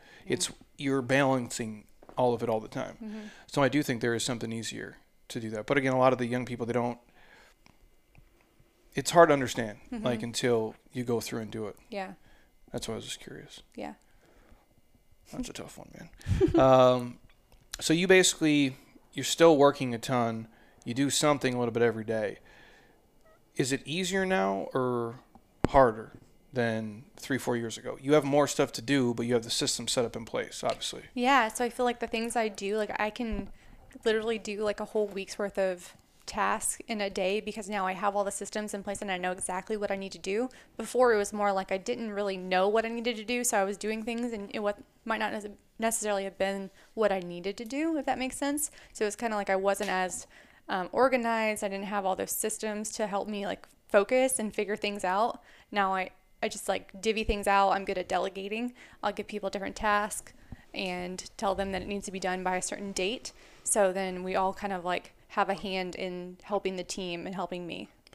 Yeah, because in your guys' field, either you basically run your own show or you work for somebody else. Correct. And I think for a lot of people listening, it sounds sexy to be the man until you Are the man. then it's terrible. Whoa, man. Well, yeah. So it's, I think that's why I bring it up, just because I think some people say, well, this will be better for me. I'm like, but it might not be. Yeah. Like, because if for you've learned at least how to do the business setup, and Yeah. you probably make mistakes like me For all sure. the time, and you learn as you go. But for a lot of people, they're not equipped to chew on that every day and be good at Yeah. doing PT.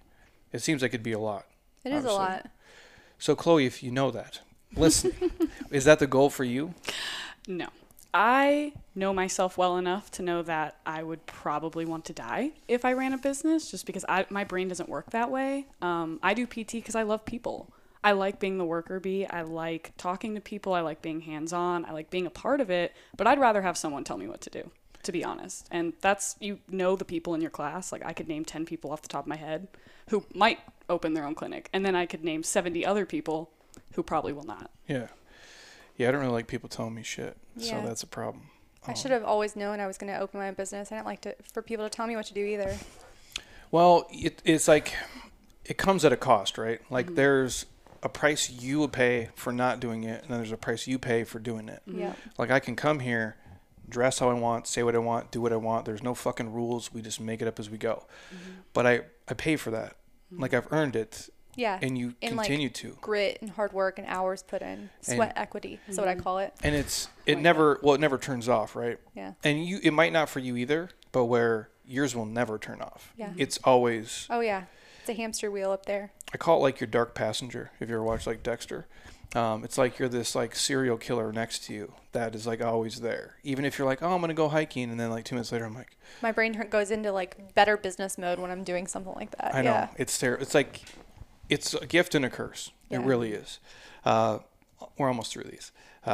What's the most? What did you write here? What do you think the most physical therapists overlook when performing an evaluation on new patients? Is there something? I think that people don't focus enough on the subjective information. I think people like to interject too early and get to the actual assessment and the evaluation, that if you honestly just ask the right questions and you let people tell the story, they will answer every question that you have. And then your assessment will be 3 things as opposed to 100 things, trying to narrow it down to 3 things. You know what I'm talking about? So like Yeah. a lot of people just, especially newer clinicians, that they just like, okay, I learned this, I want to like get to this test and this thing and this thing. And it's like, you know what? Just sit there for a second, let them talk, and don't interrupt them. Yeah, I would totally agree. Usually I've been working with Stacy for about 5 weeks now at the end of the week. And the biggest thing I've learned is, you can almost figure out exactly what's going wrong just by listening and watching, like just sitting in their chair. Sorry, I keep doing that. You're good. Just sitting in their chair, looking at their posture, looking at how they're sitting in their chair, are their feet out, which side do they sleep on? You can kind of get those things just by talking to them. And then by the time you get to the assessment, you already know what you're going to do, and you're expecting them to be positive. You're just doing it because you have to. You're just going to rule it in. Yeah. It's interesting you say listen to people. Weird. Yeah. Weird how that works. It's just a basic skill, right? We always say that's why God gave you 2 ears and 1 mouth to shut the fuck up and just listen to people, dude. Well, and it's not just listening. It's like you're hearing what they're saying. Yeah. Where you ever talk to somebody, and we meet people like this, they're just waiting for their turn to talk. Is that what, like, do you ever get that on a podcast? It's painful. Yeah, I would Yeah. imagine so. We really don't. Honestly, you're probably because we just met today. You're The probably coolest person you've ever met. I was gonna say that. Yeah, that was my first. That was my first thing. But probably like the 3rd person we've had on here that I haven't met before. We'll do certain, if they're like in town, it's a certain doctor or something, whatever they want to come on. But almost everybody else we know, because I'm like, I don't know if you're cool or not. So if you suck, dude, I don't want to. This was on Ben. Yeah. So I'm like, and Ben's like, Ben gets it. So he Yeah, knows. Ben's been my patient before. Yeah. So I've known him for, like, he worked with me for years. So him and Dave worked with me, and then they started their own gym. Then Ben started his, and so it's a whole circle. So we're the same. We're all the fucking crazy. We deep down. are. I Yeah. literally said that the other day. I was like, that's why people like us. We're a little crazy. Yeah, you have to be. Like, if you, there's a guy, I don't know how many business owners here, but there's a dude here, Brent, I talk to all the time, and he does, it's like the jobs you don't think that exist. That sounds bad. Go on. He's on OnlyFans. No, I'm kidding. He'll do like the power blasting, sand washing, but like for the Cardinal Stadium or like stuff Okay. on the highway and Okay. shit. And he always said to me, he's like, we'll trade stories. He's like, but you're on an island. And he's like, I can kind of relate to you because I'm on an island. But at the end of the day, dude, he's like, it's your own island. It's yours. It's not mine. It's not this guy's. So like, Ben's on his own. Even though we're in the same industry, our businesses are not the same. Correct. Like, your PT business is not the same as the people who send these questions in. They're all different. And you can relate and trade stories, but at the end of the day, like, it's yours. And you're kind of by yourself either way. So usually those people tend to be okay on the podcast because we're all kind of, to do, like, to go through school and be a doctor, it's just stupid, you know. And I mean that in like a positive way. Like, it's ridiculous, like how hard it is, the amount of work you put in. Hopefully you love it long term because you're kind of like screwed, you know. You're kind of you're kind of stuck in it, you know what I mean? Like, if you go to school and be an anesthesiologist and you're like 3 years in, you're like, this sucks, you really can't quit and go work at Walmart because you have to pay the student loans. Like, there's a monetary tie to it, and if you get jaded by it, it's hard to do. So you're in it, so you're crazy in one regard. But then to like start your own business, which the failure rate is insanely high, it's the only thing that you probably do where the longer you're in it, the more likely you are to fail. And people think it's, well, I got past 5 years ago. It's bullshit. Because in 50 years, your business is probably dead because you're not doing it anymore. You know what I'm saying? Like, it doesn't keep going. And you always have to innovate and grow and learn and build it. And then now you're responsible for 13 people who make money. So you go to sleep with that every night too, which is kind of crazy. Yeah. So yeah, I can relate. Last three, I'll get you out of here. Somebody asked for your favorite full body stretches, if that's a thing. One that Chloe does not like, but the world's greatest stretch. I'm sure you know what that is. You don't like the world's greatest stretch? She doesn't like it. It's just a lot of parts. It's a lot of parts. I think that's what makes I it don't like great. the elbows on the ground. It just, I don't know. You're a doctor. I just have a thing Get it against together. it. I don't know. Do you have like a better? That's the worst part is I don't. It's this gut feeling. I don't Yes. know. I'll grow to like it. Just talk shit and don't have a replacement. I like it. So there's another one that's really good. It's like a 90-90, but you like also do a shoulder circle at the same time. So Oh, you're yeah, I getting know the this. upper body and the lower body. That one's a good one too. I do. Yeah, world's greatest stretch, just because it does have so many moving parts. The problem is, if you're not mobile at all, you can't do much of it. most of it. Yeah. With the yoga blocks, you kind of can. We put people up on like a 24-inch box, basically, and have them do a modified version from there, which is better, but it is hard. I like it just, we basically make our own version of it, inchworm, Spider-Man steps, little T-spine opener, basic stuff. I would tell anyone that, and people will talk shit sometimes on the stuff we share on social media, go figure. And they'll be like, why do you do so many inchworms? I'm like, you should do them all the time because you guys don't move at all through And space. it's closed chain too for the shoulders. It's excellent. It's weird how when you start to look at people, and I was going to ask you too, do you know the knees over toes, dude? You like his stuff? I do. And the one thing, I don't watch a lot of it. Actually, my buddy Jeff sent me a video of him like playing basketball, and then he like stops and points at the camera. That was my favorite part of the whole video. Had nothing to do with getting better mobility wise, but just his like basketball highlights. And the one thing he does though is the walk backwards. Yeah, the retro walks. Yeah, like I thought about that the other day. I go, how many people probably come into your space, in our space, and they don't move laterally at all? A lot. Like zero. Like you didn't take 3 side shuffles this whole week, which is crazy to me. You didn't do a lateral lunge. Nothing. And so when I see things like that, I'm like, I become a fan of just movement in general in ways that are outside of our typical. Yeah. Kind of crazy. Last two, these came from the internet. What are you looking forward to in 2022? I am in the process of getting my own app developed right now, and that'll be released in 2022. the website redesign, all that stuff is going to be finally done this next month. So that'll be like good to go in 2022. And then hopefully I will be able to expand into a different, like, bigger space. I just hope my neighbors move, and so I can break down the wall and just expand into their space. So I ask them like every week, like, hey, you guys moving? And they're like, not yet. How big is the space you have now? 3,000 square feet. Okay, it's similar to this. Yeah, so it's like 1,000 square feet for the office space right now, and then we have about 2,000 for the warehouse. But it would be nice if we had double that. Mm-hmm. And what is that? It's Phoenix, right? Mm-hmm. Is it cheaper than Scottsdale? Yes, of course, But still not cheap. but still not cheap. Nothing's cheap anymore. I thought about that the other day. If I had to go through, like, if you just rewind my life, even if I had all the same money today, would I want to buy my own house again? Like, hell no. I don't think I would either. No, it's crazy, right? Mm-hmm. Like, how much more, like, would I want to buy this again? I'm like, could I even buy all these things again? And if I could, like, it'd be painful, and I don't think I'd want to, which I do feel bad for the younger generation. I don't want to sound like an old person when I say that, but it's just true. Mm-hmm. Like, I feel like there's these cycles, especially if it's like your own business and your own show. Because if it's your own and you own it, it's different. But if, like, the base rent, triple net, everything goes up historically over time, it starts to get real dicey real quick. Agreed. How much bigger do you want to go? So I think the perfect would be, like I said, double, so 6,000 square feet. It's a big space. Yeah. And, like, you would have, like, some, like, a fitness component in there at that size, or no? Yeah, there already is a fitness component in. So we have, like, the turf area too. Like, you got to stop by one of these days. So we have, like, the offices up front. We have, like, we have the platforms on one side. We have just turf space. We have, like, dumbbells, like, then, like, the open, free weight area. And then we have a bunch of machines on, like, the back wall. Is that where you work out too? Yeah. Nice, dude. Yeah, it's nice if you can kind of combine it all Yeah. together. It's my own gym. It's a good deal. And your PT guy who's there, he just does, or your the trainer who's there, you just fish in people? He has his own people. He's part of your team? Or? Mostly when we discharge patients and they're, like, an athlete and they need to still get that, like, return to sport component or even, like, get better than they even were before, then we just send them that way and we say, you're ready for sports performance. Nice, dude. It's a good mix. Yeah. Mm-hmm. And this is off topic. How did you come up with the idea for this? You just took parts of everything that you saw people doing and then kind of married them together? Created my own model.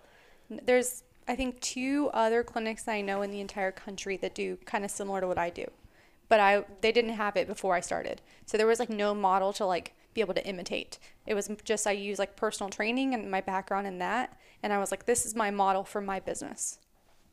Just kind of beg, borrow, and steal. Yeah. And then make it Frankenstein it yourself. Yeah, it's a neat little thing. It's basically what we all do. Yeah. Just kind of make shit up as we go. I like it. Last question. Advice to people out there who are, like, living with, like, pain. There's just a baseline step. Maybe it's chronic stuff or it's a nagging non-contact injury. When I say that, like, you didn't get tackled. Yeah. Like, your knee is sore. Your shoulder is sore. Your low back is stiff. What is the number one thing? I would say keep moving. Like we talked about, movement is medicine. Most people, they stop moving because they're in pain. And then if they keep not moving, then it creates more pain, more dysfunction, more problems. Mm-hmm. So I tell people most things aren't going to get worse if you're experiencing a little bit of pain. What you're going to do is you're going to kind of work some of that out. And then we're going to be able to actually figure out what's going on and then give you exercises. But you can still have pain while you do these exercises. And that's okay. So just, like, getting that education component in there and just make sure that they keep moving, because the worst thing they can do is stop moving. Mm-hmm. same for you? Yeah, I was going to say, too, that pain is very real, obviously, but there's also a big mental component to it. So sometimes people will work themselves up or say, oh, my God, that hurts. Like, I have to stop. And then it's this downward, snowball. Total snowball effect. And it gets so much worse because what pain is our brain saying danger. That's what pain is. That's all it is the brain saying that is not normal. And we don't like that. So sometimes that we don't like that is, oh, I worked out for 2 hours yesterday. So that pain is normal because, I mean, I wouldn't like that. So, I would say that too, that pain is very real. So the first step is acknowledging it, introducing yourself to it, and then, building a relationship with it rather than against it. Mm-hmm. Well, and there's weird because there's outliers for everything. And do some people over-exercise? Sure. I don't think most people do. Most people under recover. Yeah. Overtraining isn't a real thing in my mind. I mean, if you're like a psychopath, like you're like your David Goggins, Okay. like you're fucking. That's like such a small percentage. That's what I'm saying. Like it's very rare, right? Like we have a couple dudes here that triathlete guys, like Iron Man. Mm-hmm. Like their car will be here before mine, and they're out like doing whatever. So there's the few, but most people don't. The same thing with pain, right? Like I don't think most people will push through this insane injury to keep training. Yeah. Most people, the minute something is like discomfort, I'm out. Yeah. And they tap out and they kind of quit. Yeah. When usually that's probably not the best course of action. Right. So we teach people, like, if they are experiencing anything like greater than a 6 out of 10 on their subjective pain scale, which is different for everyone, that's their stopping point. But if you have up to that, you can keep going. That's a good rule of thumb, Mm-hmm. I think.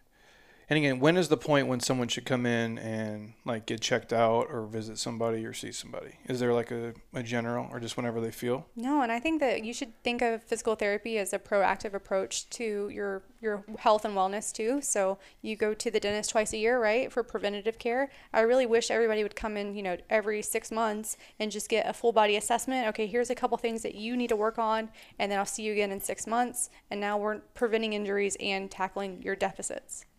As long as you do stuff in between. Right. 'Cause- This is your prescription. Yeah, because to me, the people that go to the dentist, it'd be like you go, but And then you never floss. Yeah, it's like not doing mobility, or Yeah. you never roll or get Yeah. any tissue work done. Like, well, what the fuck Right. good is it, dude?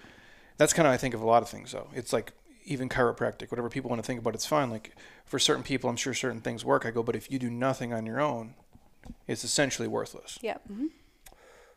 I take it, man. Anything else? No, I think that's it. Yeah.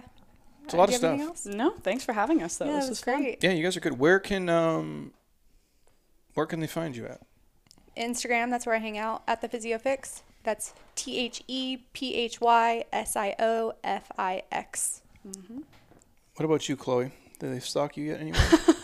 They don't, but they could probably find me on Stacy's account because I've been one of the best things about working with her is learning. I say I don't want to be a business person, but I'm learning all of it anyway, and I'm really grateful for that. So any stories you see about exercises, Chloe probably wrote those. I like that. And my boy Alex just texted me some of these really quick. Would you consider physical therapy to be just one of the many branches of physical activity and fitness? Yeah. Yeah. Right? Yeah, for sure. It's a huge... Does everybody need it? No. Or yes? Everyone could benefit from physical therapy. Yeah. Yeah. Like, give me an example. Normal dude. Normal dude, maybe he doesn't do anything overhead, but one of the common things that we'll see as people get older is something called frozen shoulder and rotator cuff tendonitis. Those are very common things that come together when someone gets above the age of 50. So, your friend comes in and he's never done anything in his life overhead. Well, now he's never used that range of motion. So if we did an assessment and realized his range of motion is here, guess what? That's already a red flag for us. It's a precursor to frozen shoulder. So maybe just because he doesn't use it, he doesn't think it's a problem, but we could give him some exercises so it never becomes a problem. What is frozen shoulder for the people at home real quick? Well, its fancy name is adhesive capsulitis. It's basically like one day you'll wake up and you won't be able to move your shoulder. That's like it. overhead. Yeah, usually it's like after the side, you can't move it up. If you try to hold anything out in front of you, it's difficult because you have some rotator cuff pathology too, and everything just becomes weak and inflamed, and you think that the best thing to do is not move, which once again is the Makes it opposite of what you should be doing. It's crazy though when you take people, if you're going to put them on a barbell, which we don't do, other than the Savages, we don't teach that here just because I can give you 100 reasons. Partially I don't want to watch it because it's a train wreck. But they don't have the mobility. Yeah. They can't, the bar path is terrible. And when you look at somebody, a lot of people, we have them do a lot of dead hangs, just hang. Yeah. Because their lats never fucking stretch. It's a great exercise. You mean people can't hang for a minute? Yeah. 99% of people. I know. It's insane to watch. And grip strength is directly related to more mentality too. Is it really? Yes. What if your hands look as disgusting as this? Then maybe they're getting strong. Yeah.